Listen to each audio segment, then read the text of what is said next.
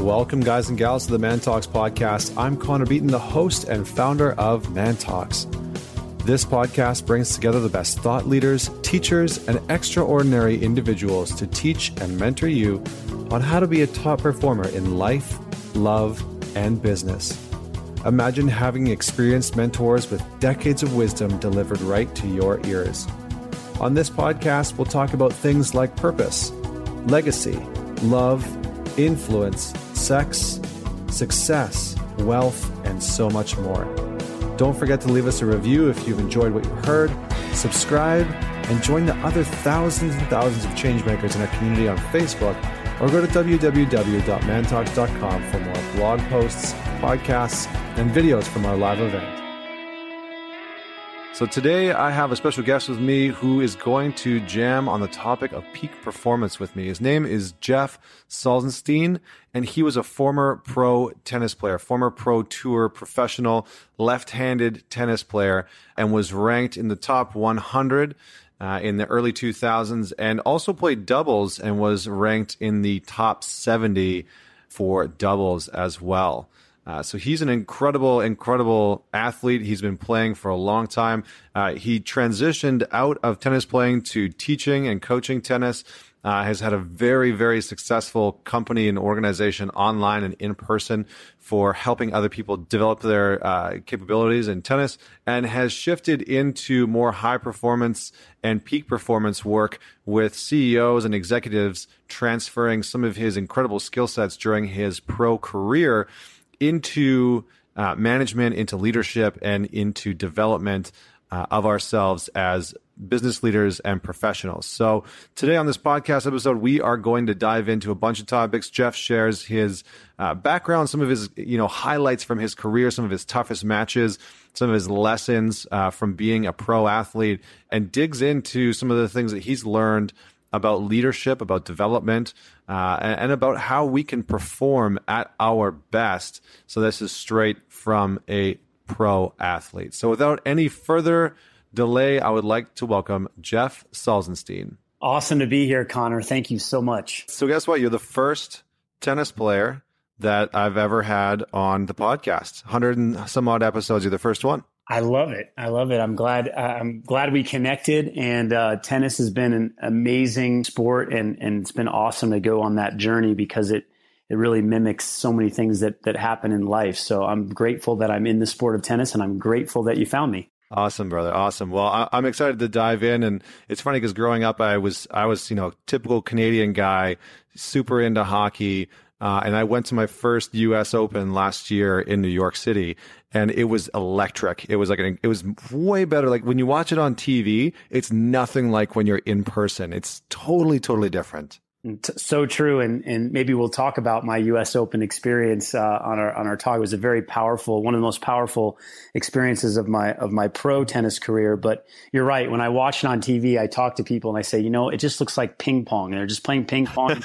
You can't really see how quick the ball is moving, how explosive these athletes are, how coordinated they are. And I'm biased, but I think tennis is the most demanding sport in the world for a lot of different reasons. Amazing. Well, let's dive in.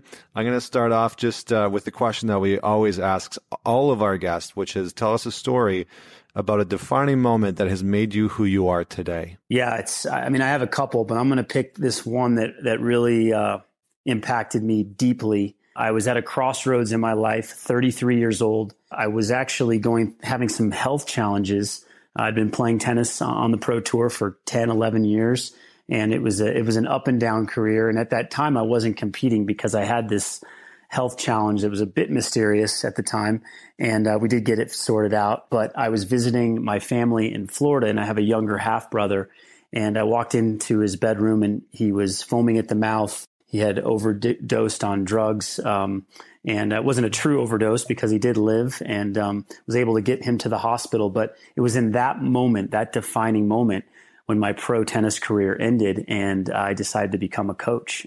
I was having a big struggle between should I continue to play pro tennis based on everything that I was going through, or should I move on? And at that moment, I decided to help him. I helped him get into a rehab facility. I moved back to Denver, Colorado, where I grew up. I started coaching junior tennis players at the time. that became my passion. And it's led me to obviously bigger and better things, although I still love coaching kids. So that was a big moment in my life where everything shifted very, very quickly. Wow, man. Thank you so much for sharing that with us. And I mean, I have so many questions on that front. I think where I would like to pause is really around this idea of transition, because I think it's so relevant. So many people go through that, not that exact circumstance, but so many people go through a transition in their life where they're heading down one path and all of a sudden there's this sort of fork in the road that shows up, whether it's suddenly or whether it's something that they see coming. Was this something that you sort of had seen on the horizon leading up to moving away from tennis? Like both situations, first and foremost, did you know that your brother was struggling?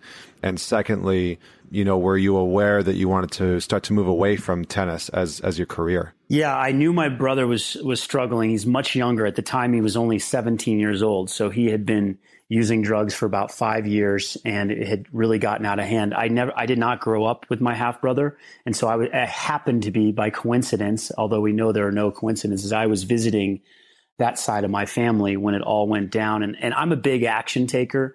So when I saw him laying on that floor, I saw him struggling, I knew that something had to be done because the same pattern was continuing to repeat itself. So I just jumped in there and did my thing and took action, said, we got to try to help this kid.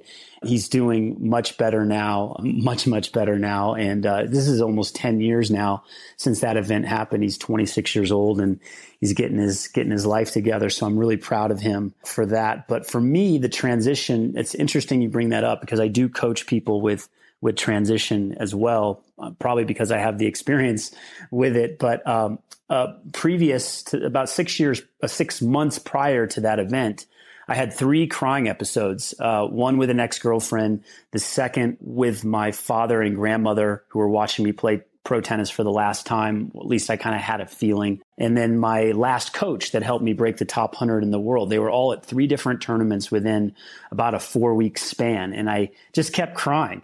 And the tears came out because, I've been playing tennis since I was 4 years old. It was a sport that my father started me with. There was an internal drive that was really, really deep and just passionate for the love of the game, and also to see how far I could take it and to realize that it was probably over, to let go, to move on, to do something different. It was really scary. It was really painful. There was a lot of uncertainty. And honestly, I guess I didn't have the courage at the time to make the choice to walk away because I still felt I had a lot of great tennis ahead of me. I still believed in my tennis. So it actually took a life event like what happened to my brother for me to say, I got no choice. I did have a choice, but that was the impetus to get me over the top. So up until that point, I was in limbo and, had a lot of, like I said, a lot of fear and uncertainty and, a lot of identity attached to my tennis career. Yeah, I think that's the biggest piece. Like whenever I see men or women going through a transition in their life, especially if it's work related, it can come up when you're having kids or if you lose a partner or whatever the case may be, but specifically within career shifts, when somebody moves from the corporate space to starting their own company or vice versa, they move from having their own business and organization that maybe falls apart or they sell it and they go back into a work environment when they're working for somebody else, it can really shift their identity. And I've experienced that in the past as well when I moved from opera out of singing classical music into, a space of not knowing what the hell I was going to do with my life. It really is a deconstruction of who we see ourselves to be. So what were some of those pieces that you experienced when, you're moving from being in the public light, being a pro tennis player and having cracked the top 100 and, some of these accolades and accomplishments that you have, because it can be a very specific lifestyle that you're living and you have a very specific identity. How did you navigate some of that transition and what are some of the pieces that came up for you? Yeah, it was really interesting because, when you mentioned career shift and people that are in corporate and they maybe move out of it or just they change professions, I'm thinking as you're talking to me and I realize one, I've never been married. I don't have children. Women ask me, what's the longest relationship you've ever been in? And I always tell them 39 years, the sport of tennis. I've been playing tennis since I was 4. It is basically what I've done almost every day my entire life. So to walk away from something that you've just been so passionate about as a player, and to not know what's next is very daunting. And I went to Stanford. I graduated with a degree in economics. I actually, could take that degree and do something in the business world and have options. But I have a lot of compassion for athletes, professional athletes in particular, whether they have a degree or not. When they transition into the real world, it's a big change. And so luckily I had a decent head on my shoulders, and I was able to make the transition actually quite smoothly. And the reason why is because up until that point, there was an emptiness actually about playing pro tennis. So being in the public eye, chasing the rankings, chasing the prize money, that actually never did it for me. It was probably one reason I only got to 100 in the world and maybe not 20 in the world, because I was more fascinated by peak performance. And I spent a lot of my free time studying nutrition, mindset, fitness, injury prevention. That's how I spent the bulk of my time. So I like to think that I actually was playing pro tennis near the end of my career just so that I could study performance. That's really what made me feel more alive. So when I transitioned from player to coach, I immediately felt a greater sense of fulfillment, because now I was helping kids, junior tennis players and their parents navigate their way and seeing tangible results happening on a tennis court every single day. And that was really, really inspiring to me. Whereas near the end of my pro tennis career, I wasn't feeling a lot of inspiration because I was getting on planes alone. I didn't have a girlfriend. I didn't have a coach. I didn't have a team traveling with me. Didn't have the financial means to do so. So it was a lot of planes, trains, and automobiles alone, and it just felt empty. So for me, the unexpected transition that happened so fast because of what happened to my brother, it was a welcome change for me, welcome forced change. It felt better. I was able to move back home to where I grew up. I got grounded again. I had been traveling the world for 11 years, living out of a suitcase, occasionally putting my bag down in different places that I was basing. But yeah, being able to come home, get grounded, help a lot of people really filled my cup. Incredible, man. So, I mean, it sounds like some of the, precursors for you to be able to move through that transition were already kind of getting into place because of your prior career. And one of the things that I found when I was navigating that transition of the sort of deconstructing the identity was taking the lessons that I learned in the past, what I've learned in singing, and everything that I had, taken away from that space and that business, and started to look forward into the future of what I was going to create for myself, and started to see, okay, what's relatable? What can I bring with me? What tools did I learn in the past, in this past sort of career, that I can apply in the future? So what were some of those components that you learned from being a pro tennis player that you've taken with you into your coaching practice and into what you do now with your executive clients? Yeah, absolutely. So great thought-provoking questions, by the way, Connor. Thank you for those. So for me, I think one big thing is attention to detail. So I was always very meticulous and detailed as a pro tennis player, trying to, dot all the I's, cross the T's, make sure everything was in place with my training and my practice and the travel and the nutrition and the mindset. And so when I show up to coach people, when I did on the court, and I still do some coaching on the court because I love it so much, but also when I'm working with visionary leaders and with executives, it's really being able to see the details, maybe even see the blind spots that others can't see, and be able to bring them to light. And I think because I've also asked a lot of questions, I remember I had a coach when I was 14 years old, said that I asked more questions than any student he's ever had. I've always been very inquisitive. And so when I'm coaching, mentoring, acting as a corner man to those that I work with, I listen, I ask a lot of questions, I take it in. And again, I can draw on, I would say, the intuition and experience that I developed as a player on what works, in the moment, in the heat of battle, when you need to make a choice or a decision, which path to choose. I'm pretty adept at that, and been able to move that into coaching and the world of being an entrepreneur, which that's been a whole new adventure as well. with my online business. So I've lived a full life already, and I'm so excited for what's ahead with everything that I'm doing. And it's been a great adventure, a lot of twists and turns in the road, as I'm sure you know.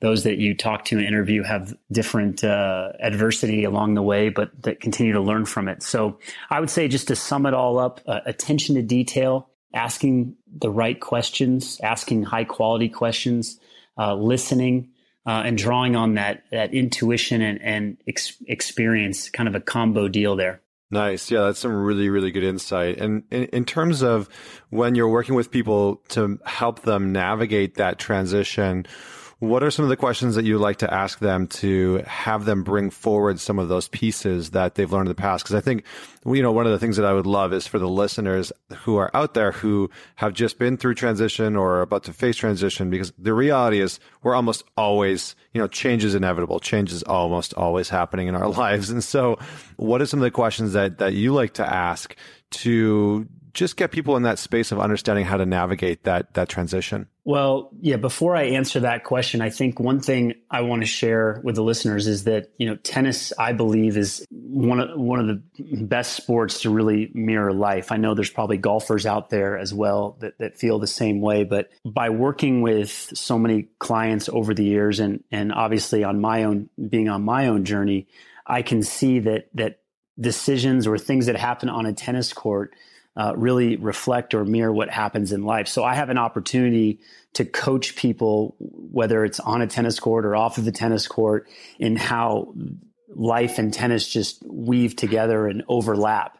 And so the questions that I like to ask, well, first of all, when I'm working with a client, a lot of times just having the opportunity to talk for an hour with me and be able to share deeper things that they're not going to share in the real world is very revealing, very eye-opening, and very healing for people. And so that's been really, really cool to experience, that they actually look forward to getting on a call once a week and saying, you know what, I don't get to talk about this stuff with other people. And this feels like a really cool, safe environment to do so and to get really solid coaching. But the questions I like to ask, they're what questions. So a lot of times I find that when we ask why and how, that can kind of close us off and create a kind of a fixed situation. So why does this happen? Or how am I going to do this? And a lot of times we don't even need to know the why or the how if we start with the what question. So, I like questions like, what would it take, for this possibility to be created? Or what would it take to create this in your life? And then you can just sit with the person and see what shows up for them. It opens up possibilities and awareness. And I think a lot of times we go through life and we have a fixed story about how things have to be or how things are. And when we start asking the what questions, possibilities start to open up. And that's where conversations start to get really engaging, really interesting. What if this happened? Or what if you made this choice? What would happen if? And then you just see what shows up. And it's really cool to work with people one-on-one in this way and see them have breakthroughs, not only on a call, like an aha moment, but to notice several months later that they've really shifted over time and they're not the same. They don't have the same perspective than they had several months earlier. So that's really powerful for me. And I've been able to see that on the tennis court, to see people transform their tennis games. And then those that I work with off the court, it's been really cool to see that too. Yeah. Awesome, man. And I think that those are great questions. Just to shift, because I know that, one of the things that I was really interested in was how you came into this sport and what it took for you to really rise to the top, because it's a very competitive industry. And one of the correlations that I see between tennis and, the entrepreneurial space or the business world is that competitive nature, is having the edge on everybody that's out there, because it's a very popular sport. So what got you into tennis in the first place? Like, how did that come about? Yeah. So as I mentioned earlier, my father was a teaching pro. So as long as I can remember, I was holding a tennis racket, and my mother was a player. And then my stepfather, my mom remarried a few years after my parents divorced, and he was a player. And so it was just, tennis was kind of everywhere. And so what was interesting about it was that none of my parents put any pressure on me. So all of this was an internal drive to be really good at this sport. Now, I played other sports as well for many years, but ultimately I really focused my attention on tennis. And, I was very good at a young age. And then the middle of my junior career, I had a huge slump. I was late developing. I didn't go through puberty till I was about 16 or 17. All these other guys are about 6'2", $170, serving big on me. So I was really, really gifted as a 12-year-old, actually a national champion, dropped a lot, middle of my junior career, got it back again, and ended up going to Stanford. And that was really the goal, was to play college tennis at Stanford University. That was the mecca of tennis. There were no dreams of playing pro tennis, no big dreams of playing Wimbledon. And then there, I actually developed further and improved significantly, developed this massive serve, is serving 125 miles an hour. And I thought, well, gosh, maybe I'll try the pro tour and give it a few years. And if I don't break the top 100, then I'll, get a real job, I guess. And about a year into my pro career, I was shooting up the ranking ladder. I got to 150 in the world. And I was riddled with injuries. I had an ankle injury and then a knee injury. Both required surgery before the age of 25. And essentially at age 26, I was starting over again. I had lost my entire ranking. I had signed with an agent, but they couldn't do anything for me because I was damaged goods on the sideline. So I came back at 26. And by the time I was 30, I broke the top 100 for the first time. I qualified at the U.S. Open at age 29. And at that time, 30 was considered starting to be old. And now on the pro tour, those that follow tennis, guys that are in their 30s are dominating. So Roger Federer's 35, about to be 36. So I like to think that I was a bit of a pioneer in that I was doing yoga and meditation and drinking green drinks and into organic food, 18, 20 years ago on the pro tour while everyone else was looking at me with a very many strange looks in the locker room.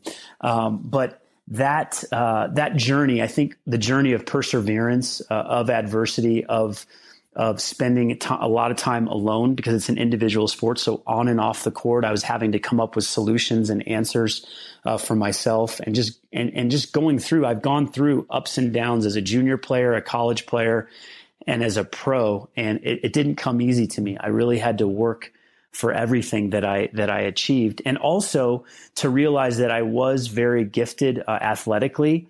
And because I had some mindset blocks that I wasn't as aware of as I am now, that limited me from going to the top 50 or even top 20 in the world. So, being able to overcome a lot of adversity serves me well as a coach now, but also knowing that I fell short in some areas because I didn't have mentorship or coaching like the type of coaching that I can give others today.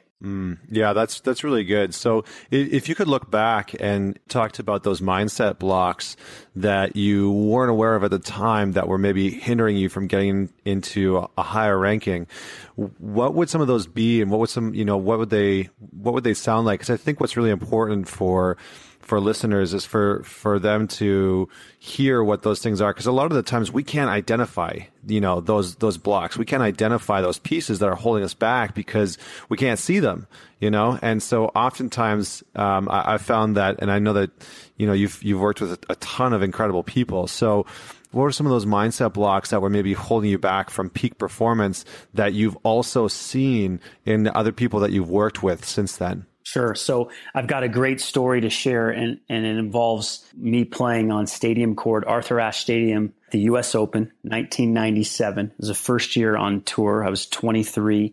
I'd gotten a wild card into the U.S. Open. I won my first round against a Swedish guy, Michael Tillström, ranked about 65 in the world. And my second round matchup was against Michael Chang, number 2 in the world at the time. And we were playing Friday night, Arthur Ashe Stadium, 24,000 people. And here's the little kid from Colorado who wasn't supposed to play pro tennis, who's now 6'1", 175, serving 125 mile an hour bombs. And I'm playing on national TV. John McEnroe's making the call. This is a Friday night before Labor Day. So you got, every bar in New York City and around the country is showing this match. And I remember specifically that day, I was so scared that I was going to embarrass myself in front of the world. So when you look at mindset, that was the dominant story in my mind, in my head. That's what was was circulating throughout that whole day. I had created a story that I was going to forget how to hit a ball in front of all of these people. And maybe as an opera singer, you could relate to maybe forgetting what you're going to do and how you're going to sing and your lines. I felt like, what if I forget? And so I literally warmed up 4 times that day. Normally you would warm up once or twice for a night match, but not 4 times because I was just paranoid that I was going to forget how to play. And so I got out there and I was nervous at first. In the first 4 games, I played nervous, but I was able to keep it close. It was 2-2 in the first set. And then I finally took a deep breath and I relaxed a little bit. And then I ended up winning the first set 6-4. And the crowd's going crazy. And I remember I had my parents in the box, my coach in the box. I had a girlfriend, the fraternity brothers from Stanford. Again, everyone's going crazy. And I looked up my box and I pumped my fist and I smiled. And that was the end of the match because I had not embarrassed myself. I had won the first set. So instead of finishing, instead of saying, you know what, I'm better than this guy, I'm going to take him down. Like I'm going to crush this guy tonight in front of everyone. This is going to be awesome. I was just happy to keep it close. And, shame on me for having that mindset, or at least not being able to switch it and say, you know what, I deserve to be here. And I deserve to be at the top of the game. And I think that was the one thing that kept me from elevating, is whenever I got up against guys top 10 in the world, I had the physical capability, but there was a little seed of doubt. There was the kid from Colorado that wasn't supposed to play pro tennis. He didn't have that kind of that killer knockout punch and didn't really maybe have someone whispering in his ear that I could do it, that I could beat these guys. So that would be one, I guess you could say, regret. Although, again, it's a great story that I can now share with my clients and say, hey, let's finish. Let's go for this because you can do it and you've got the skills to do it. Yeah, it's really interesting because it's almost like, for me, what comes to mind is like the reverse David and Goliath syndrome. Like David and Goliath got into the ring. David's so much smaller than Goliath and he still manages to win the match. But it was because of that mindset where he doesn't really see the difference in size as like the be all end all. He still believes he can win. And I know exactly what you're talking about, where you're up against an opponent or a situation or an obstacle that just seems insurmountable. And it's almost like we let go of that belief that we can conquer them, or that we can conquer that situation, or that we can actually win and push through to victory. So I love that, because I think that limiting mindset is something that so many people have that holds them back in so many different situations. Whether it's launching their own company or getting that promotion or whatever the case may be. So thanks so much for sharing that, man, because I feel like that's so relatable to so many people, and it definitely resonates with me. So I appreciate that. Connor, I'd like to add something to that, if that's all right. Yeah, please do. Please do. Yeah. So the fact that I can share that story with those that I serve, those that I help, I think stories like that, obviously they humanize me. I'm not like, on this pedestal as this top guru coach. It's like, no, I've struggled too. I still have my own challenges. I openly share them with my clients. And I think that creates a level of comfort and trust that, hey, this guy, he's got a lot of experience and a lot of wisdom, but he's also real and he's willing to be vulnerable and share his dark secrets with me too, and the things he struggles with. And I think, so it really, the fact that I struggled obviously connects me to those that I help. And that actually, I'm really comfortable sharing those things because I want people to know that we're in this together and we're just trying to get really clear so that we can create even deeper work together and also create that transformation. Yeah, it's a really great distinction, because I think for a lot of people, it's the obstacle that gets in the way, right? It's like that. How can I overcome this? How can I move through that? And I love the piece about the, not the guru. I was joking the other day that, there's that Tony Robbins movie, I Am Not Your Guru. Yeah. And I was joking around with somebody. It's just like, yeah, but you know what? Like, so many people are actually looking for a guru. Like that's kind of, so many people are looking for somebody to tell them what to do. Like maybe somebody should actually write a book. Maybe Jeff, you should write a book called I Am Your Guru. Like it's just kind of like a joke on it. But Anyway, that's kind of besides the point. That's a little tangent. So one of the reasons why I also wanted to pick your brain a little bit on the podcast is because I think that there's some huge leadership lessons to be taken from pro athletes. And, you've talked about basically inadvertently grit and determination and these sort of regiments that you had. How do you see how have you brought this sort of peak performance from when you were a pro athlete into the work that you're doing today? So if there's, career professionals that are listening to this or entrepreneurs, what are some of the key pieces that you would want them to know about being able to perform at our best? So I think the biggest thing, we talked earlier about asking questions. I really believe that's a great starting point for people to start asking questions about either what is it that they desire, what do they want to change about themselves? What do they want to be better at? Because when you ask questions, the answers start to come, they start to open up. And I feel like, again, as I mentioned earlier, a lot of people just typically have a fixed mindset of how things are. And when we start asking questions and we start opening up to possibility, I think that is a huge starting point for peak performance in life. Just opening up that awareness of your thoughts. And I'm a big believer in communication and the power of words. And so a lot of individuals are not even aware of, the words that they speak or the thoughts that they have. And so just really starting from that place of getting clear around how they're showing up in the world with their communication, not only with others, but with themselves.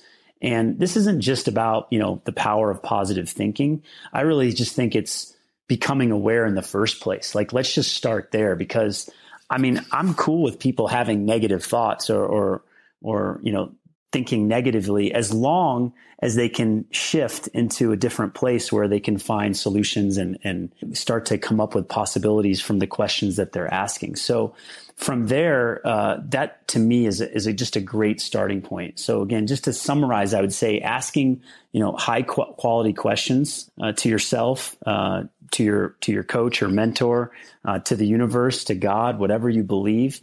And then just being aware of how you communicate, again, with yourself and with others around you, and being very, very conscious about that level of communication. Again, the power of word is it's just so important to creating your reality and moving in the direction that you desire. Yeah, that's incredible, man. I love that. I love that insight. In terms of the work that you're doing today, because you've started to really coach and teach and mentor people on not only tennis, but, peak performance in all areas of their life. How have you seen your own personal leadership develop as you've stepped into this space? And what are some of the transferable lessons that from tennis have shown you some of the core attributes of leadership? Yeah, so I think that leadership for me is, I believe everyone's a leader. If they choose to show up in a way that inspires other people, even if it's just one person, then to me, you're a leader and you're exhibiting leadership. And so it's how do we show up with others? How do we communicate with others? How do we inspire others by the way that we live? And so, I've been lucky that through tennis, I've learned so many lessons as a player, work ethic, commitment, attention to detail, attitude, pumping yourself up when the going gets tough. And then being able to do it as a tennis coach and to see where people are limited on the court. And then to step off of the court and jump into the world of entrepreneurship and to manage a team. I've got a team of people overseas that are helping me with my online digital marketing company, and to be able to inspire them and get them to move forward with their lives and to help me with my business and to feel really good about belonging to something that's really special. And then again, to show up and work with people one-on-one and to really dig deep and dive deep and find out that there are just so many metaphors between tennis and life, or sport and life, that you can apply. And I'm so lucky that I have people that I work with that they really do show up as true pros in their lives in different ways. And some are more professional in their sport, in their chosen sport, and maybe they're struggling with some things in life. Or others are really showing up in business, but maybe they get down on themselves on the tennis court and they're trying to work through that. So it's been really interesting for me to see how we all show up in a more directed, clear, positive way. And I feel so blessed. Like every day I wake up and I'm like, wow, I'm a coach. And I also, when I do a coaching call, I get inspired by those that I work with. It gives me more momentum. So it's the perfect fit for me and for what I'm doing. And again, as we talked about earlier, as a player, there was something missing. Like I loved playing pro tennis. I loved the journey. I learned a ton of life lessons, but little did I know those lessons from being an athlete were going to have me become, a coach. I really didn't know when I was playing that I was going to be doing this work 10 years later. So it's pretty cool to see how that level of fulfillment for me has increased because I've become a coach in this way. Nice. And let's just shift and keep talking about peak performance a little bit, because I think it's something that a lot of people are interested in, right? Like growth hacking and how do you hack your state and all this other kind of stuff. So how would you define peak performance? I've thought a lot about this, because you've got the Ben Greenfields and the Tim Ferriss of the world who are, hooking themselves up to, taking blood tests and have different contraptions all over them and doing all these tests. And for me, I think maybe because I'm left-handed, I'm more of a creative type. I'm not as into the science and the data as I am to integrating specific lifestyle choices that work for that person. So waking up every day at the exact same time and meditating for 20 minutes and then doing your affirmations for 10 minutes and then, working out for 45 minutes, like having that structure, that's not really something that resonates with me. I like to take more of a malleable, like, what do I need in this moment approach? And so if you start to integrate different habits, if you will, or different choices into your daily life and really just live from this place of like, what feels good to me in this moment. So if you eat healthy, super healthy 6 days a week, but you feel like having dessert, like go ahead and do that. Like, don't be so rigid in the way that you go about your performance or your life hacking. You have to allow yourself some space to shift out of that. So I take a more open approach of where can you integrate some time for stillness in your day? What would it take for you to find ways of self-care? I think self-care is a wonderful way to look at performance. Like, how are you taking care of yourself? Are you getting a massage once a week? Are you stretching? What would it take for you to get 8 hours of sleep? So really, again, going back to these really simple things that we kind of forget about and seeing if we can start to, weave one or two of them in it at a time and just see how it feels. My approach, again, like I said, is more what feels right in the moment. Like, what do you feel like doing? And yes, it's good to have some structure, no doubt. But whenever it's super structured, I start to think, gosh, is that really sustainable to be the ultimate life hacker day in and day out? It seems like a pretty obsessive way to live. Yeah. I like that because it's more of a holistic approach to peak performance rather than a regimented take these 5 vitamins, turn around 6 times, meditate for 5 minutes, XYZ sort of approach to peak performance. And especially coming from somebody who, has achieved a pretty specific level of performance in their lifetime. It's really interesting to hear.